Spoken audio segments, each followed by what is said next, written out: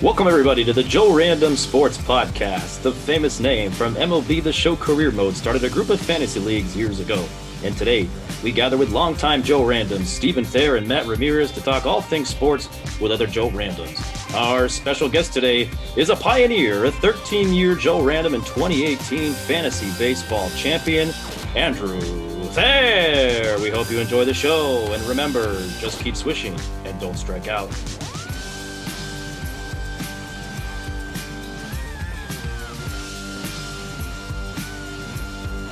All right, welcome everybody to the Joe Random Sports Podcast, episode number 8. We got Andrew Thayer with us, Matt Ramirez. Should be a great show today. Andrew, how you doing? No, I just couldn't be any happier. My fantasy football team improved for the 4th consecutive year with a nice 8th place finish. I couldn't be more thrilled with that, and I'm looking forward to a continued improvement as we proceed. Was that 10th, 9th, 8th, and this year 7th or something like that? I think 11th, 10th, 9th, 8th. Okay, fantastic. And this is great because we've got the co-commissioner for our fantasy football league here in Andrew Thayer. And Matt Ramirez just won the 2021 Joe Random's Fantasy Football Championship. So, Matt, what do you plan to do with your winnings here? Ooh, I don't know. I don't think I have anything set in stone. I am going on a Bandon Dunes golf trip in 2 weeks, so I'll probably use it for that. It's good. Get you a couple beers after the round too. Not bad. Absolutely, yeah. Well, I appreciate everyone who pitched in this year. Andrew, do you have any comments on the fantasy football season while we got you? Just a big congratulations to all of our winners. And a big thank you to everyone's strong participation. I think we had a fairly competitive season. And I would be interested to get some thoughts on if people like the whole 1 week $15 winning thing that we had going on. I have to say it was a nice little chunk of change for us consolation prizes here. And obviously Matt got to build on his overall total. So I guess, Andrew, we're thrilled to have you on this show, and I see you're sporting your Raiders hat and your Allegiant Stadium jacket. It's definitely a tie between you and Rich for biggest Raider fan in the league. So we had Rich on last week. We have you on today. The stakes are even higher. Why don't we jump right into this AFC playoff picture? First of all, thoughts on what happened this weekend, and then what do you kind of envision moving forward? So I think you had the Steelers stay in the hunt with Big Ben's last game at Heinz Field, most potentially. So it seems like they did pretty well. They won it for Big Ben. However, I'm not sure if the Jaguars are going to be the Colts next week. So that's going to be an interesting spoiler game to watch. It turns out that Indianapolis has not beat Jacksonville since 2014. So that's going to be an interesting one to track moving forward. But staying on to last week, I mean, Jacksonville was complete trash against New England Patriots. Just, I think, what was it, like 50-10 or something like that? So that it's not really leaving my hopes too high for Jacksonville coming through. But at the end of the day, it's a win and you're in for the Raiders and Chargers. And I don't think any of them plan to get in through the back door. Of course, we'll both take it if that's the case. You know, we've all had to go to the club through the back door every once in a while. But, it feels much better when you can just walk right in the front door and say, no, I belong here.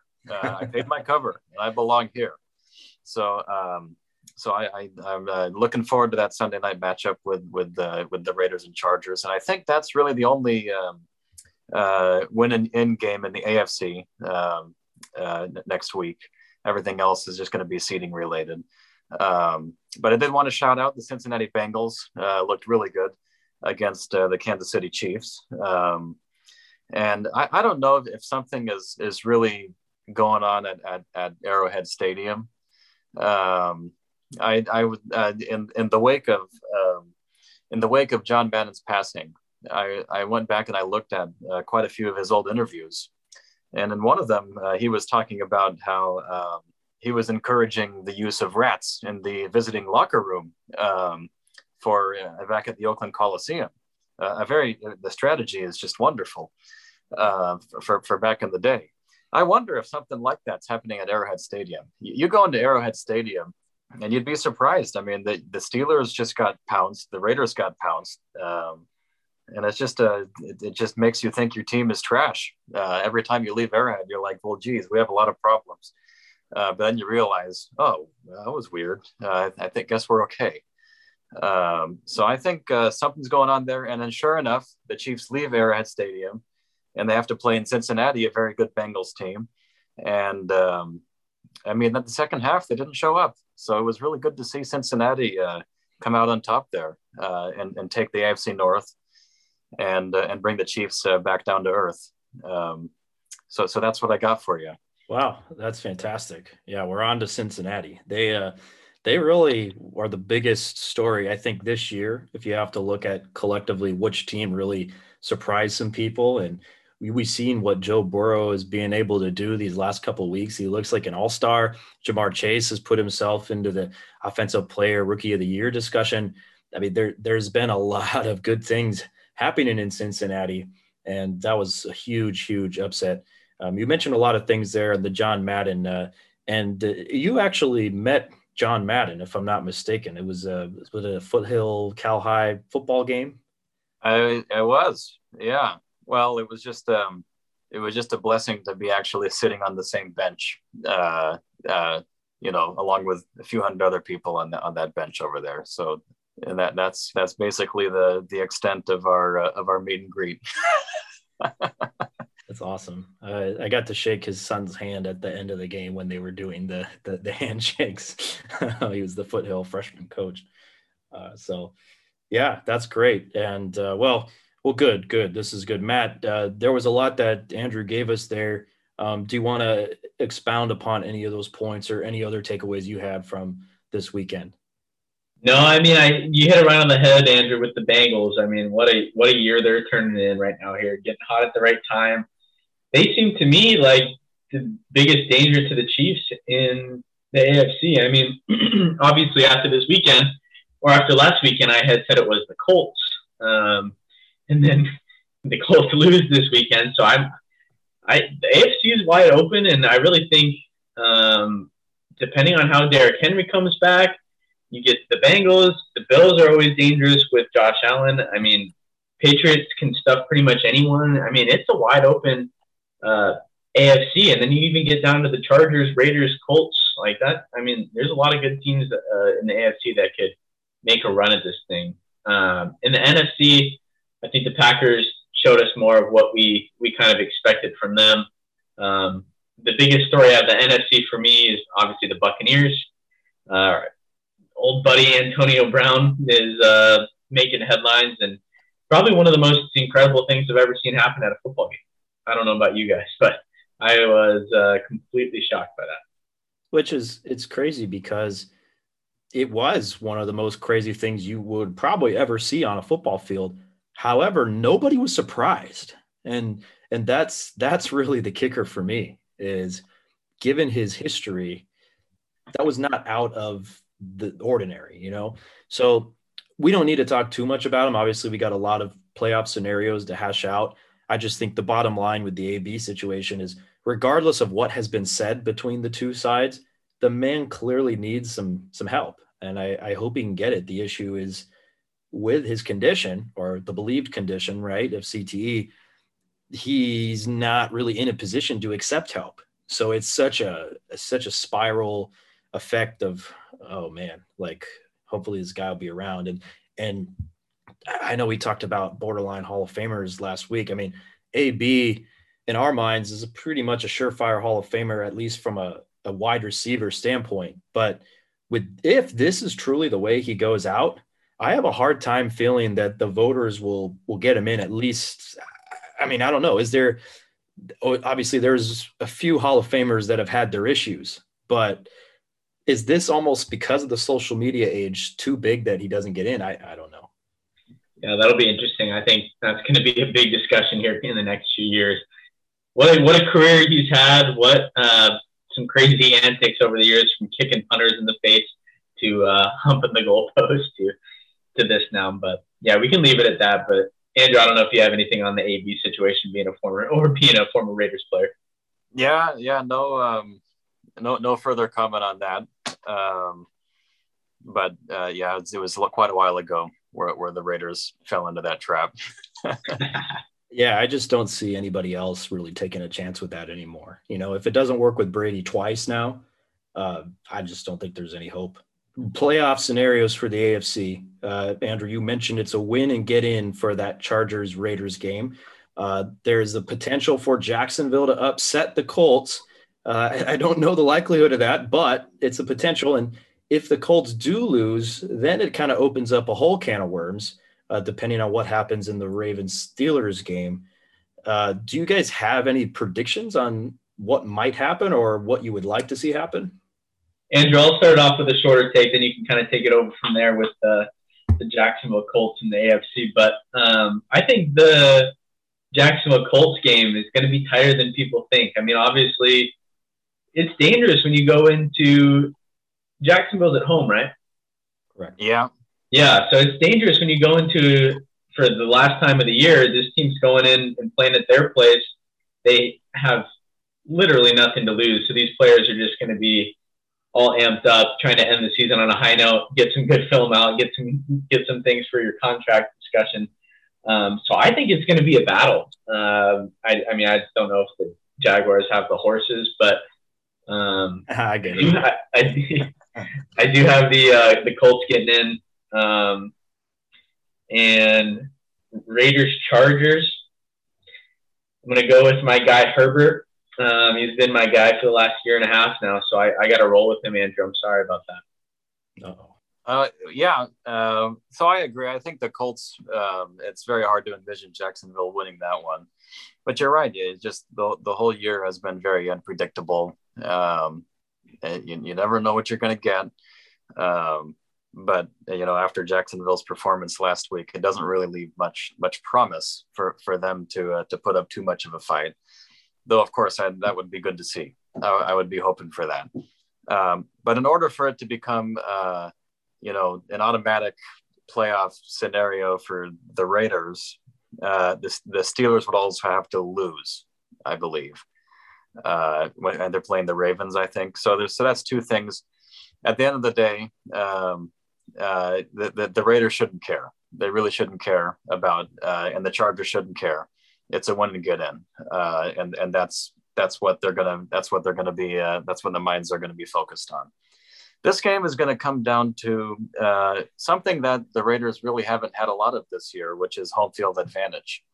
Home field advantage is very difficult to come by for these Raiders, and I think a lot of it's the product of this new stadium in Las Vegas, when you don't really have a homegrown fan base quite yet. Las Vegas, I refer to it as, this is the destination wedding. This is where people are. You're probably going to get the majority of those fans. You're going to be traveling to get there. The Raiders fans are going to be traveling from LA. They're going to be traveling from Oakland, the Bay Area, and frankly, all over the country, all over the world in some cases, so they can go see their team. Along with that is the opposing team. Now, if you're if you're a fan of the opposing team, you're probably saying, well, I like to go to one away game every year. So let me see who we're playing this year. Let me. The Las Vegas Raiders. We're going to go to Las Vegas. We're going to spend an awesome weekend there. We're going to enjoy that awesome new stadium, that awesome new Allegiant Stadium. So what the product is you get like 60-40 fans there. You got like 60% Raider fans and 40% opposing team fans. So that really is not a true home field advantage.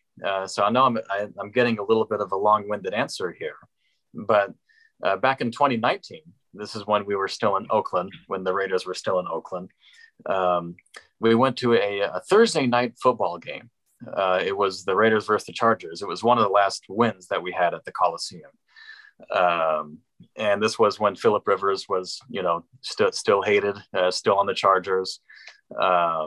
And you could sense that, sitting there, you could get in there for an nice affordable ticket, maybe like $150 for like a really good seat right in the first row, right in the first section. But if you just wanted to get into the game, it's like, $35 or something for a primetime NFL game. That's not too far from where we live. So as the game is going, I was looking around and I'm saying like, wow, these fans are literally not going to let this team lose. We're not going to let this team, like, we really feel like we are a participant in the game. You feel like you're that, what Seattle would call the 12th man. Like this is just, they're not going to let it happen. Like if the score happens to be 27-26 Chargers with no time left on the clock, and I wouldn't be surprised if all these fans storm the field and then they hold the refs hostage until they change the scoreboard. Like, I really think that would have happened. Now, luckily, we didn't have to see that because the Raiders ended up winning the game. But I think that a large part of that was because how much energy the fans were giving to the folks at the Coliseum. So that was in 2019. 2020, obviously didn't go to any games that year. 2021, went to Las Vegas Chiefs game. And this is where I'm talking about the 60-40 paradox that we're getting. The stadium is 40% red. That's a problem. That was a big problem for us. I understand how it's really easy for Kansas City fans to travel. And it's just, the same difficulty for the Raiders fans to travel to that central destination right there in Las Vegas. But that was not a home field advantage at all. That was a neutral location. You can tell it was more Raiders fans than Chiefs fans, but you're not getting that true, we're really impacting the game type feeling. You're getting more of a, I'm viewing a sporting event. I'm viewing an entertainment sporting event type feeling. And then when I really realized, when it really hit me was at the end of the game. It was like 41-14. It was something like that. The Chiefs had won the game. And I felt like I was the most angry person in the whole stadium. Now, to me, that's a problem as a Raider fan. At the Coliseum, and I had to suffer through a Mahomes game at the Coliseum as well when we lost, what was it, like 28-0. There was that big shutout game where Mahomes had 4 touchdowns in the second quarter. And then nothing else happened throughout the whole game for either team. In that game, I was very angry, but I gained comfort in seeing other fans that were more angry than I was. And then now, okay, good. Now we have some misery. Misery has some company, and you feel a little bit more like family when that's the case. Now, in the Las Vegas game, I felt like I was the most angry one. Everyone was just kind of like proceeding, about their normal day. Granted, I sat and I have to say I sat in like an employee section because we got the tickets through yours truly, Nathan Kuzbari, which deserves a shout out. And I wasn't sitting like in the first level or where all the black hole or anything like that, but just kind of walking around at the end of the game. It didn't really feel like, this is how a home loss should feel. It felt like everyone was just, excited to exit the stadium and proceed about their evening. I even saw the ushers, and this is probably a good thing. I saw the ushers congratulating the Chiefs fans for their win. They said, "Oh, congratulations for your win." Anybody in a Chiefs jersey, congratulations for your win. That's very, very sweet, very nice. But anyway, the moral of the story is that at that time it wasn't necessarily a home field advantage. Now you fast forward to, let's go to the Denver Bronco game at Allegiant Stadium, which was a couple weeks ago. That's when you have the quarterback Derek Carr saying that this is the first time it really felt the home field advantage. Like the fans were actually into the game. And then sure enough, it helped. The Broncos got completely shut out in the second half of that game. Now fast forward to this week, you have Bisaccia encouraging, I want this game to be a blackout. You want people to show up dressed in all black, all Raider fans. Let's really try to build this fan base right here, get everybody out, and it's going to really feel like a home field advantage. It should help because the Chargers I mean, it's a great rivalry. It's a great rivalry between the Raiders and Chargers, and the Raiders fans and Chargers fans. But the Chargers fan base, I feel like, is a lot smaller than the Raiders fan base.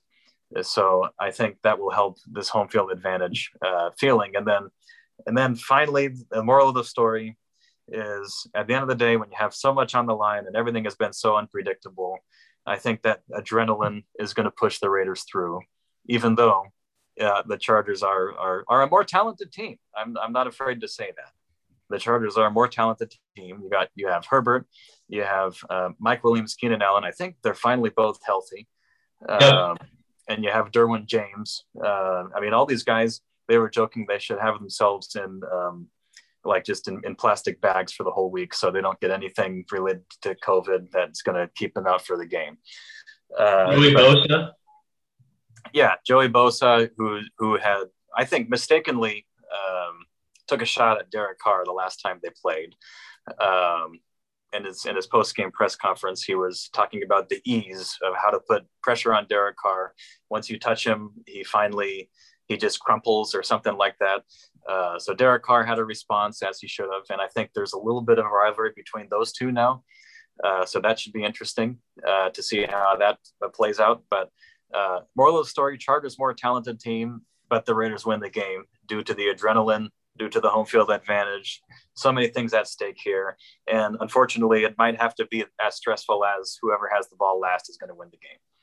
Wow. That's a fantastic metaphor too, about you feel like you're going to an entertainment event sometimes.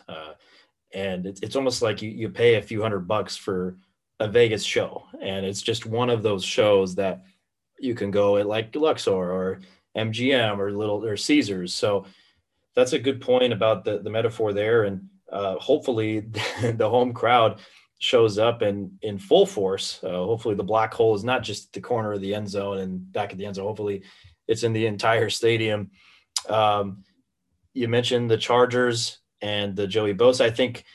I think this is a great game for Derek Carr to really show everybody that he's legit. And I mean, to me, we have enough evidence that he's knocking on the door of a top 10 quarterback in the league, if not already in the top 10, especially given what they've done this year with all of the issues that they've had. And we just had another one this week with Hobbs getting arrested for a DUI. He was a big factor in that last win against the Colts. So this is a big game for Carr. I'm excited for him. I think he rises to the occasion. And if it means anything, the Raiders are the hottest team in football. So I see them coming in, and it doesn't matter how good Justin Herbert plays. The Raiders defense is incredibly underrated. And I just love how the announcers jinxed Jonathan Taylor in the last game. They're like, oh, Taylor is over 100 yards, and the Colts are 9-0 when he rushes for over 100 yards. And Andrew and I are looking at each other like, well, that doesn't matter anymore. Like, this game is going to be won single-leggedly by Daniel Carlson. So very excited for the Raiders there. Matt, just 2 weeks ago, you were saying how the Colts are the dark horse to beat the Chiefs. Who do you have taking the AFC as a whole?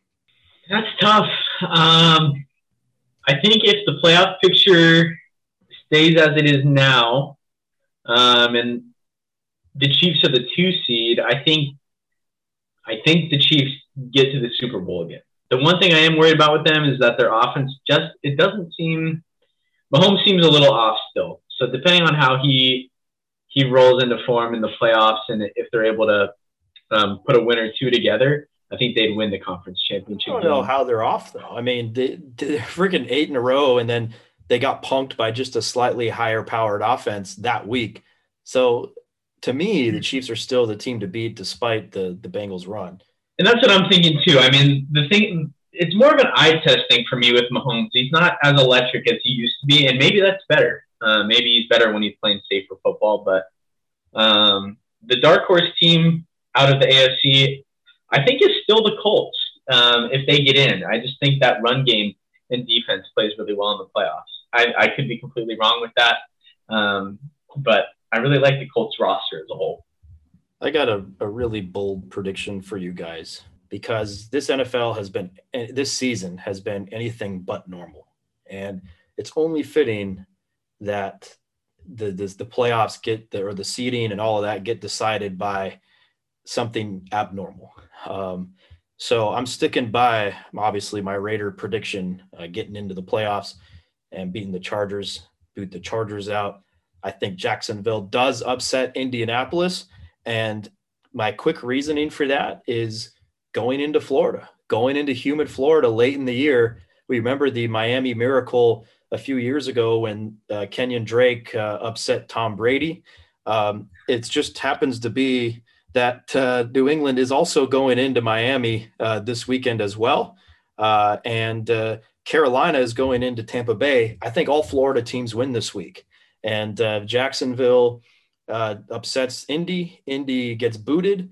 The Raiders win. The Steelers beat the Ravens. The Raiders go in as the 5 seed, the 6 seed, and the Steelers the 7 seed.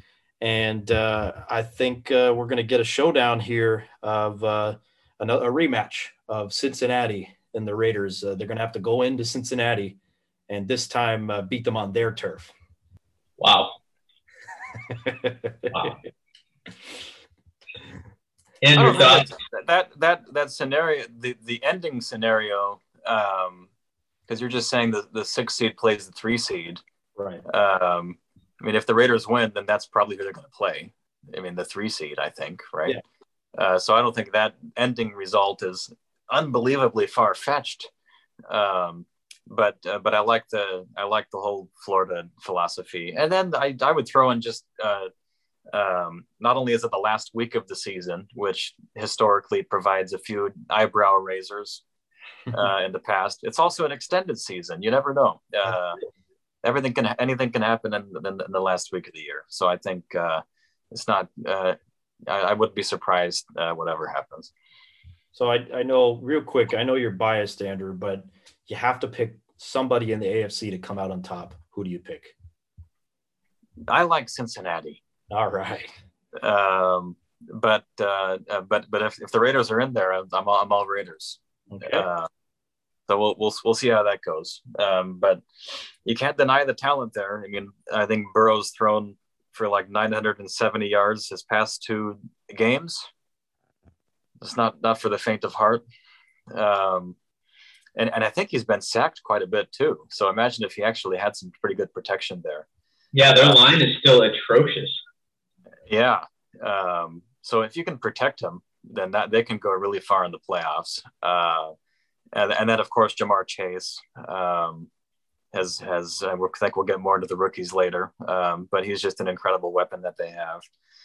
And but if they play the Raiders, then it's a totally different story. So you can talk to me when that happens. Good. I want to move to the NFC, but we haven't said a word about the Titans, and I would be legitimately scared here. Not because of Ryan Tannehill, but because of Derrick Henry. The word is that he's supposed to practice tomorrow. He won't play this week, but he could return for the first week of the playoffs. Obviously, they have a bye. Well, I guess are going to secure the bye here more than likely, right? I don't know if it's already been decided, but they have the 1 seed right now. If the Titans have Derrick Henry, I'm very scared, no matter who they play. I think they've showed that they're a different football team with Derrick Henry on the field, not to mention if A.J. Brown and Julio Jones are healthy, it doesn't really matter what Tannehill can or can't do at that point because the game is not riding on him. It's riding on that rest of that offense. I will say with the news of Bud Dupree kind of coming out this week with the assault allegations, that's a big void to fill. So if he ends up not playing, so that will be interesting to see what the NFL does. But any last words on the Titans run here, or are they still a fraud? They have some pretty bad losses. I actually didn't see that Henry was already practicing again. So, I mean, with my run game defense philosophy, I mean, they might be the better pick than the Colts, but I don't think anyone wants to play them. And they basically snuck into a 1 seed. If they can win this weekend, that would be extremely impressive with what they've gone through this year. No, and it's funny how we say sneak in. Like they've only lost 4 games. You know, it's not like they're 10-7. 5, but yeah, 5. Okay, same. Like we're we look at, I just think it's funny how over the course of the year, the narrative has been, well, Mahomes still isn't quite right. I mean, the Chiefs are on a roll. Oh, well, Tampa Bay has had some issues. Like Brady's still like only has 4 losses. Rodgers with all his, like he's probably the best in the best position to win it right now. And so it's just funny that the narrative of the Titans fits right in there. And so I'm excited what'll happen here at the end of the week. So, okay. NFC. I'm a little bit charged, of course, not for the Niners here. There was a lot of banter about Trey Lance before the game. You know, I've been very vocal that he's not ready, that he's more than likely a bust, and that we're going nowhere without Jimmy. Now, he looked awful in the first half. I know that's not very objective, but I think it's safe to say that people would more than likely agree with me there. And somehow he turned it around in the second half. I will say that he played a little bit better football. Granted, the running game was really strong. The Texans are not a great football team, despite of what we might like to think about Davis Mills. He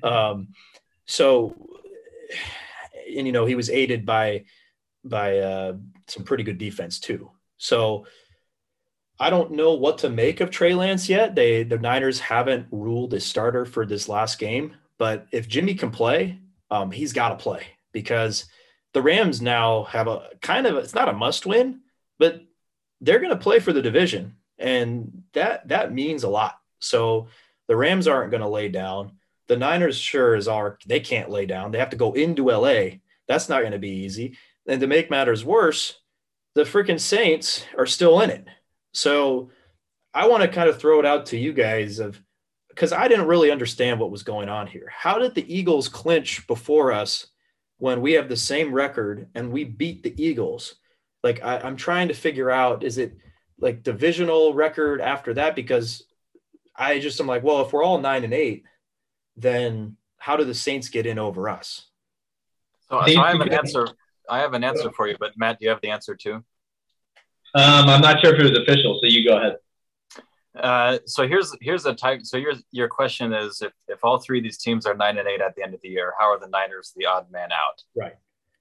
Well, here's the deal. So none of these teams are in the same division, so the divisional tiebreakers don't come into play here. And then the other thing would be, if one team has beaten the other 2 in that whole thing, then they automatically get on top. And then the reverse of it, if one team has lost to both of them, then they would be on the bottom. But in this case, if those don't apply, then it goes to conference record. So if you're saying that the Eagles would have to lose, I'm going off memory here, the Eagles would have to lose to the Cowboys next week. They go 9-8, but that would put them at 7-5 for their conference record. The Saints would have to win. They would go 9-8. But then they would also go 7-5 for their conference record. If the Niners lose, they go 6-6 in the conference. So it's really just coming down to the conference record. I see. Thanks for clarifying that. And it kind of irks me a little bit because of how weak the divisions that the Saints and the why am I fumbling? The Eagles play. Like Dallas is good and Tampa Bay is good, but like the rest of that is pretty junk. And I'm hoping Matt Ryan pulls one out of the hat this week against New Orleans, because I'm really not feeling very good about the Niners this week, especially with our COVID issues. We could be out 4 or 5 dudes, and not just any dudes, but guys that make differences. So, no, but thanks for clarifying that point there. I was excited to see Trey. I know we had talked about him a lot in the past. And I was skeptical of him.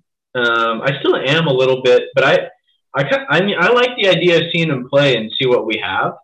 The tough thing for the Niners right now is they essentially, if Jimmy's able to play, they essentially have 2 decent options at quarterback, and the old saying of if you have 2 quarterbacks, you have no quarterbacks.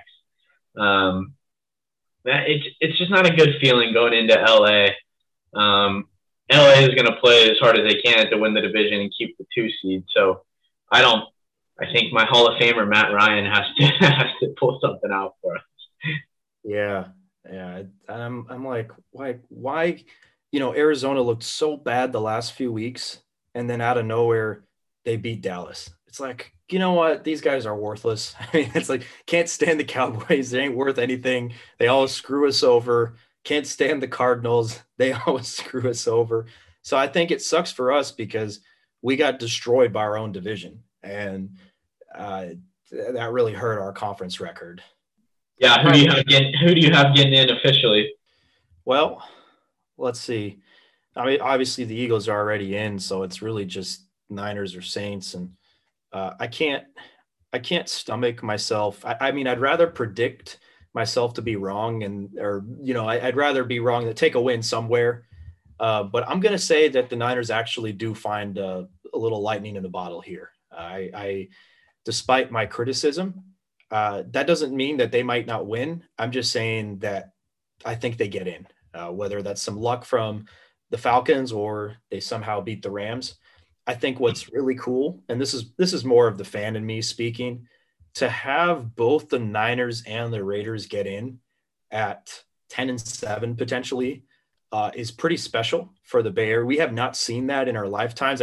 There have been years where they both made the playoffs, but not in this situation where they're both like on the fringe and they both might get in. And I don't think anybody would have thunk that at the beginning of the season, that they're both going to be borderline wild card in the last week. So I'm pulling for the Bay Area here, despite the Raiders being in Vegas. Yeah, I think, I don't think it's going to matter what happens with New Orleans. I do think the Niners pull one out again against Los Angeles. I think number one, Shanahan kind of owns McVay and just going in the past, including this year. So that's definitely a plus. Number two, I think he's going to be, I don't have all the facts, but I think Shanahan and the Niners are going to be pretty cryptic about who starts all the way up until game time on Sunday at a quarterback, whether it's going to be Garoppolo or Lance. I mean, it'd be interesting. I'd be surprised if Garoppolo can come back that quickly from that injury. But if they do have both of them, they could pull the Raiders, and then you use Garoppolo, which would be a used car, and then you every once in a while you throw them off with a Lance package, with a goal line package, with a 4th and 1 package for Lance, and I think that would make things interesting too. But Lance is for the future. He's for the years to come. I don't think he's for this year. Maybe like a Raiders Carr Mariota situation, you think, potentially in this game? Yeah. I think that would be that's probably an interesting way to look at it, because you want to have the Rams prepare for two quarterbacks and confuse them a little bit, deceive them a little bit. And I think a lot of, Trey Lance had a pretty good performance last week. I think a lot of it was aided by Shanahan's game management, Shanahan's play calling, and then just getting it into the hands of the playmakers. So I think, either whatever they do, I think the Niners have a pretty good chance. Yeah, I think that was a good point to highlight. He got it in the hands of the playmakers.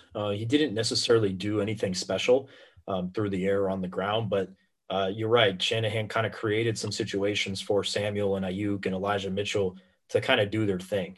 And I think that really helped Trey, because he made some throws there where I was like, oh boy, because I think he could easily turn the ball over one or two more times in that game, and potentially it's a different result. But what I will say is, if the Niners don't make it, and I've been kind of critical of Shanahan this whole season, I mean, given the start that we've had and the talent, the supposed talent on our roster, or at least the trajectory of what our team was supposed to be, the Niners haven't really had a good season. And I want to go through here. We pretty much only have 3 good wins, and all of our losses are pretty bad. So like going down here, beat the Lions, big deal. Beat the Eagles in Philly, I'll call that one good win. Lost to the Packers, they should have won that. That's a bad loss. You could argue that we should have beat Seattle the first time. Obviously, Jimmy got hurt. I consider that a bad loss because Seattle isn't that good either. We should have beat Arizona that first game. And I know Jimmy was out, but we still should have won that game. There was some questionable calls there from Shanahan. The Colts loss is the only one where I'm like, I might forgive just because of the weather conditions, and it sucks to lose a game like that at home. We didn't look good at all, but I can excuse that as like, all right, like you can suffer losing to the Colts. Beat the Bears, big deal. Lost to Arizona when they had like 0 guys healthy at home. Colt McCoy. Yeah, freaking Colt McCoy, former Niner. That was a bad loss. We had a good win against the Rams that I think was kind of lucky, to be honest. They had some breaks there. Beat Jacksonville, big whoop. Beat the Vikings. Vikings aren't really that good if you really look at it. That second Seattle loss was terrible. That was inexcusable. They beat the Bengals in Cincinnati, which I'll give them credit for, because that one we probably could have lost, but Jimmy brought the team to victory. Niners beat the Falcons, big whoop. We lost to the Titans. We all know that was a really bad loss. Shouldn't have lost that game. Beat the Texans, big whoop. So, I mean, to me, that's only like 3 good wins and like 7 bad losses, or 6. Yeah, couldn't agree more. I mean, I think the Niners season is just a classic promising roster and under-delivering results. I mean, the Eagles are paying Carson Wentz $30+ million this year, and they have the same record. So it's just an underachieving year, disappointment, and I don't think they get in. I predicted the same results against the Rams last time, so I'm going to roll with that. And it's got to fall on Shanahan, right? I mean, put the Jimmy Trey stuff aside, the injuries aside, it's got to fall on Shanahan. I also think losing Saleh was a bigger loss than people realize. Yeah, it's hard, as much as I like DeMeco Ryans. But you're right, it's hard to replace a guy that was so influential for our team. And they have no DBs. Like they might have the worst defensive back room in the NFL besides the bottom 3 or 4 teams. And that's the issue every year. And somehow we just can't fix it. It's always a problem. Yeah, I found Jason Verrett and Sherman for 1 year and struck lightning in a bottle. And besides that, it's been brutal in the secondary. No doubt. Well, okay, your team to beat in the NFC. Who do you guys got? Team to beat is definitely the Packers. I think they've kind of separated themselves. It'd be interesting to see if they play their starters this week. I'll go with the defending Super Bowl champions, even though the whole roster is completely depleted at this point. Never count out the 44-year-old. Yeah. I look at the NFC this year and I'm like, there was such a big drop off after those first few teams. I don't think the Rams are going to make it. They've had some inconsistencies. Arizona sure isn't going to make it. I would love for us to make it, but it just being realistic here, it's not going to happen. Philly's not going to make it. So, and Dallas, frankly, doesn't impress me either. I mean, so to me, I think we mentioned this earlier. It's a rematch of Green Bay and Tampa Bay in the NFC Championship. And this time, I think Rodgers actually gets it done. The game's probably going to be in Lambeau. And, man, they aren't, as Andrew says, they aren't going to let him lose. I know that Lambeau crowd, they're – oh, man, what a matchup.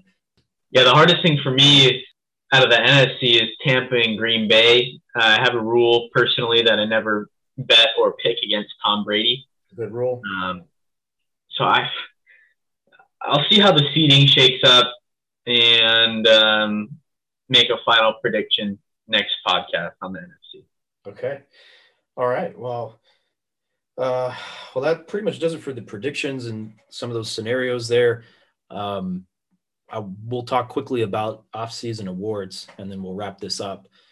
You know, we've got MVP running there's Brady, Rodgers, there's Kupp and Taylor.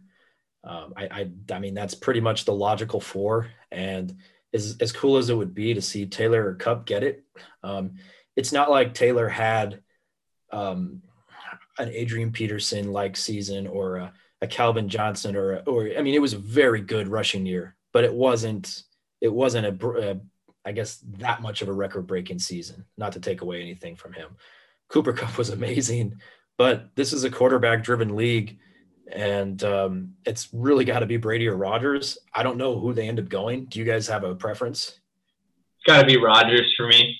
I thought it was going to be Brady, and then I think the dud and slamming the tablet and all the stuff going on in Tampa hurt him a little bit. And Rodgers, I mean, to his credit, with the one thing going against him is the COVID vaccination immunization thing. I don't know how the writers or whoever, I don't even know who votes on the NFL MVP decides that. But for him, I mean, besides the game against New Orleans down in, I think it was a neutral site. Man, what a year from him. I think it's like 34 touchdowns, 2 picks if you get rid of that game. Unbelievable. It's crazy how high of a level he's playing out with a broken toe. He won a game in Arizona when Arizona was rolling with 0 weapons. I mean, the guy just crafted a win. And that's probably one of my favorite wins the last few years as an unbiased sports fan. But I think it's Rodgers. And I wish they would make a separate quarterback award, which I guess is why they do Offensive Player of the Year. But it'd be kind of cool to do that every year and see which quarterback played the best, and then have an overall league MVP for maybe the best player. But I don't know. What do you got, Andrew? So I'm going to go with the dark horse candidate. I'm going to go with Cooper Kupp. And I have some logic. I have some logic on this one. And you briefly mentioned it. If you go back to 2012, and I have it pulled up here, that was Calvin Johnson's record-breaking 1,964 yards receiving. Right. And that's a 16-game season in 2012. Now, there's 2 reasons. There are 2 reasons he didn't get the MVP that year. Number one, because Adrian Peterson rushed for over 2,000 yards. He got the MVP. And number 2, Calvin Johnson, in that year where he had 122 receptions for 1,964 yards, had 5 touchdowns. He had a pedestrian 5 touchdowns that year in 2012. So that's probably what held him back from the MVP voting that year. Now, if you fast forward to 2021, I mentioned Calvin Johnson, 122 receptions, Cooper Kupp, 138. Cooper Kupp, 1,829 yards. Could he beat Calvin Johnson's record next week? There's a chance. Does it really mean anything? Probably not, because it's a 17 game season versus 16 game season. But the difference, 15 touchdowns versus Calvin Johnson's 5 touchdowns. So I think with 1,800 yards and 15 touchdowns, and then a 75% catch rate, now you're getting into Hunter Renfrow territory on your catch rate. I think that really, and what really pushes it over the edge is just the Rams' performance in general, the chemistry he's developed, and you have to be a valuable player. Like, if they didn't have you, would the team still be the same? Then I don't think so. I think Cooper Kupp makes a big case for himself here. Andrew, let me ask you this before we hear Mr. Sucks' opinion, but I don't even think he's the most valuable player on his own team. Would they rather be missing Matt Stafford, or would they rather be missing Cooper Kupp going into the playoffs? Well, at the end of the day, as you guys were mentioning, it's a quarterback run league. If you don't have your quarterback, you don't win. Like, if you don't have your number one guy, that's the glue. That's what really holds it all together. But I'm speaking more from the narrative of, if you look at all the wide receivers this year, and you look at the past wide receivers in history, it's hard to find much better than the year that Cooper Kupp is having. It's just 100-yard game after 100-yard game, touchdown, 2 touchdowns.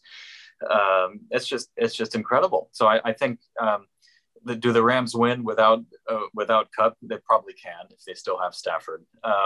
But I know it's more of just a shout out to the amount of overperformance he's had against other wide receivers this year.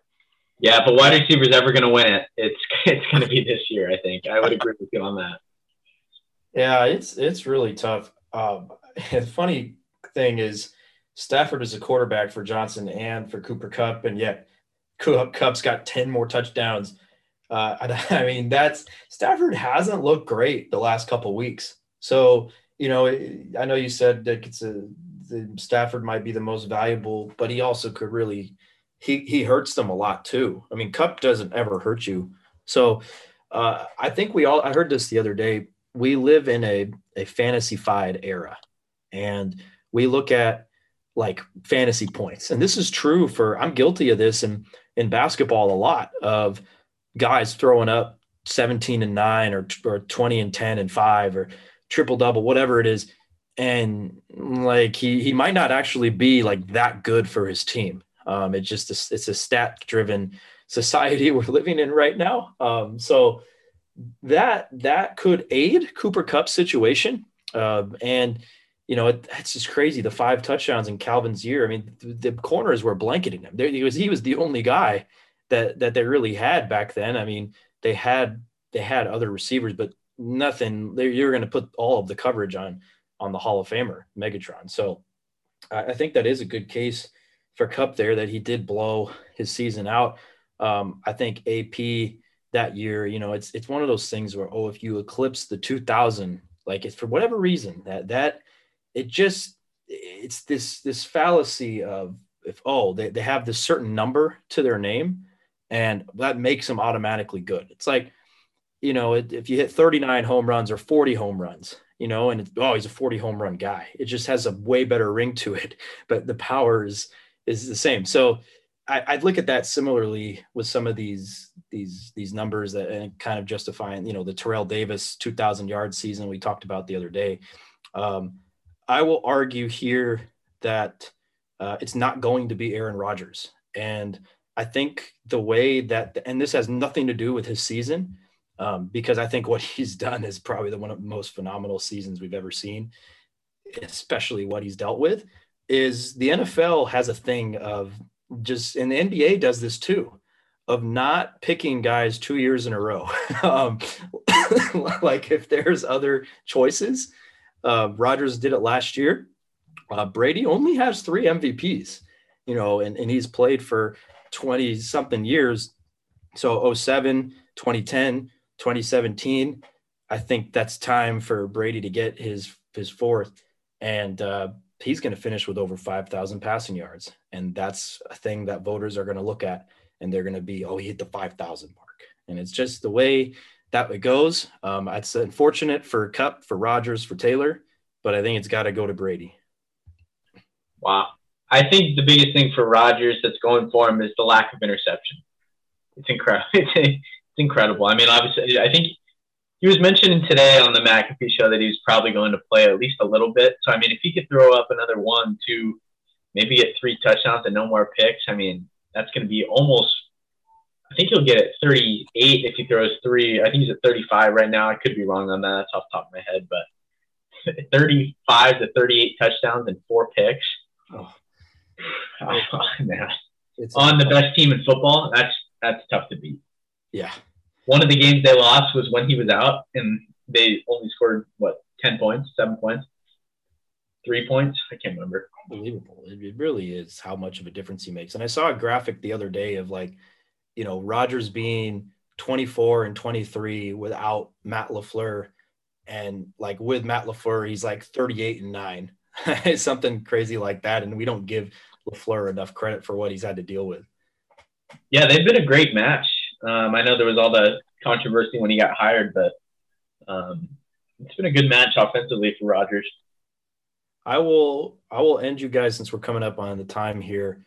I will end you guys with a couple quick hitter questions. And you don't have to expound on anything. You can, a quick sentence if you want, but you can, yeah. So this is random. Actually, let's save that one for the end. We're on the topic of Rodgers. Just a quick yes or no. Does he return to Green Bay next year? I don't want any stipulations or, if he wins it. No, I don't want any of that. I want a yes or no. No. Yes. I've got it. No. I'm very excited what happens after this. I think he retires. Okay. Offensive Rookie of the Year. We have a few candidates. We've got Mac Jones. We've got Najee Harris. There's Jamar Chase. And let's throw Jalen Waddle in there because he's had a really good season.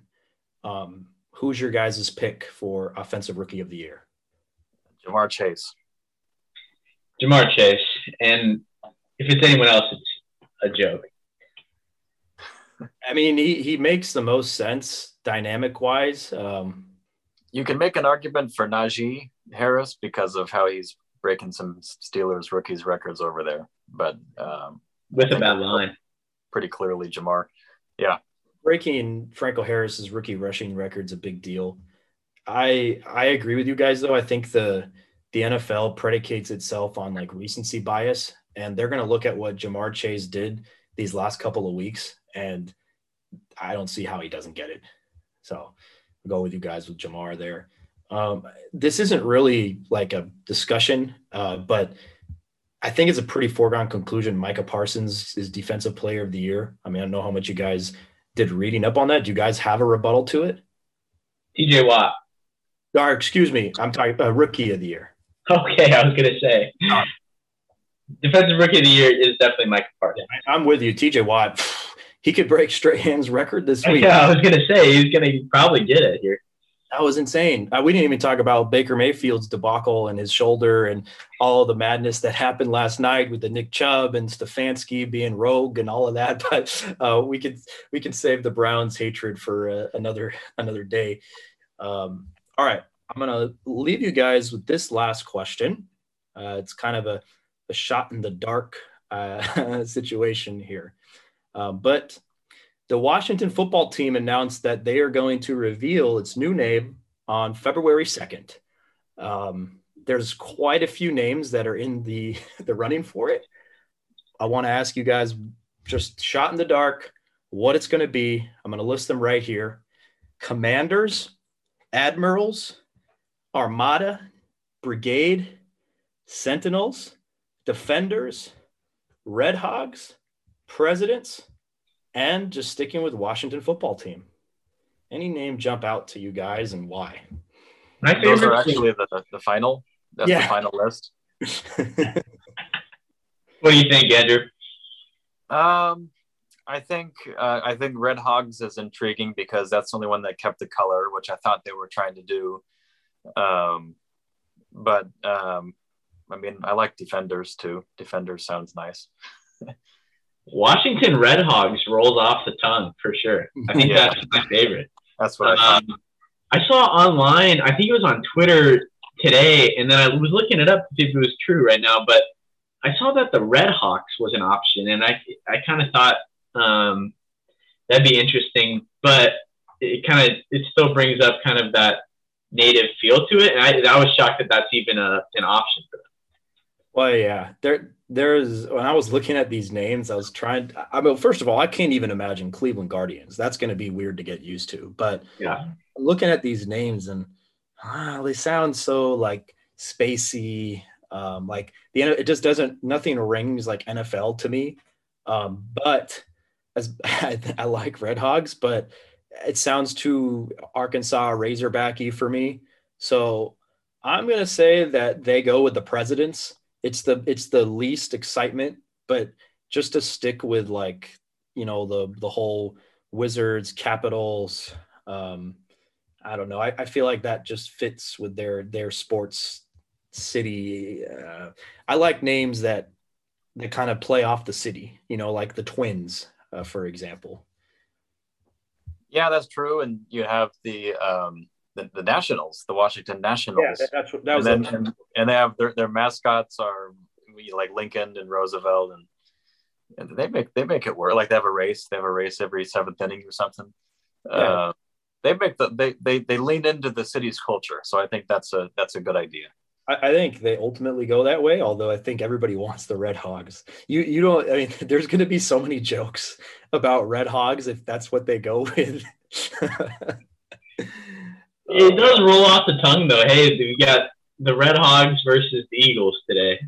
The Hogs. It's like the Hogs. Yeah. Yeah. The Hogs. I like it. College-y for me. I don't know. It's not a clean NFL name by any means, but it's better than the football team, in my opinion. Sometimes Hogs up, guys. Hogs up. Yeah. Sometimes I look at the headlines and I'm like, WFT. And the first time I saw that, I was like, what are they talking about? And it sounds like they're going, what the F, rather than Washington football team. So I'd be kind of happy that they get rid of that. But it's crazy that they've had it for 2 years. Yeah. It took them that long to get their act together. That's a bad organization right there. You don't have to do it.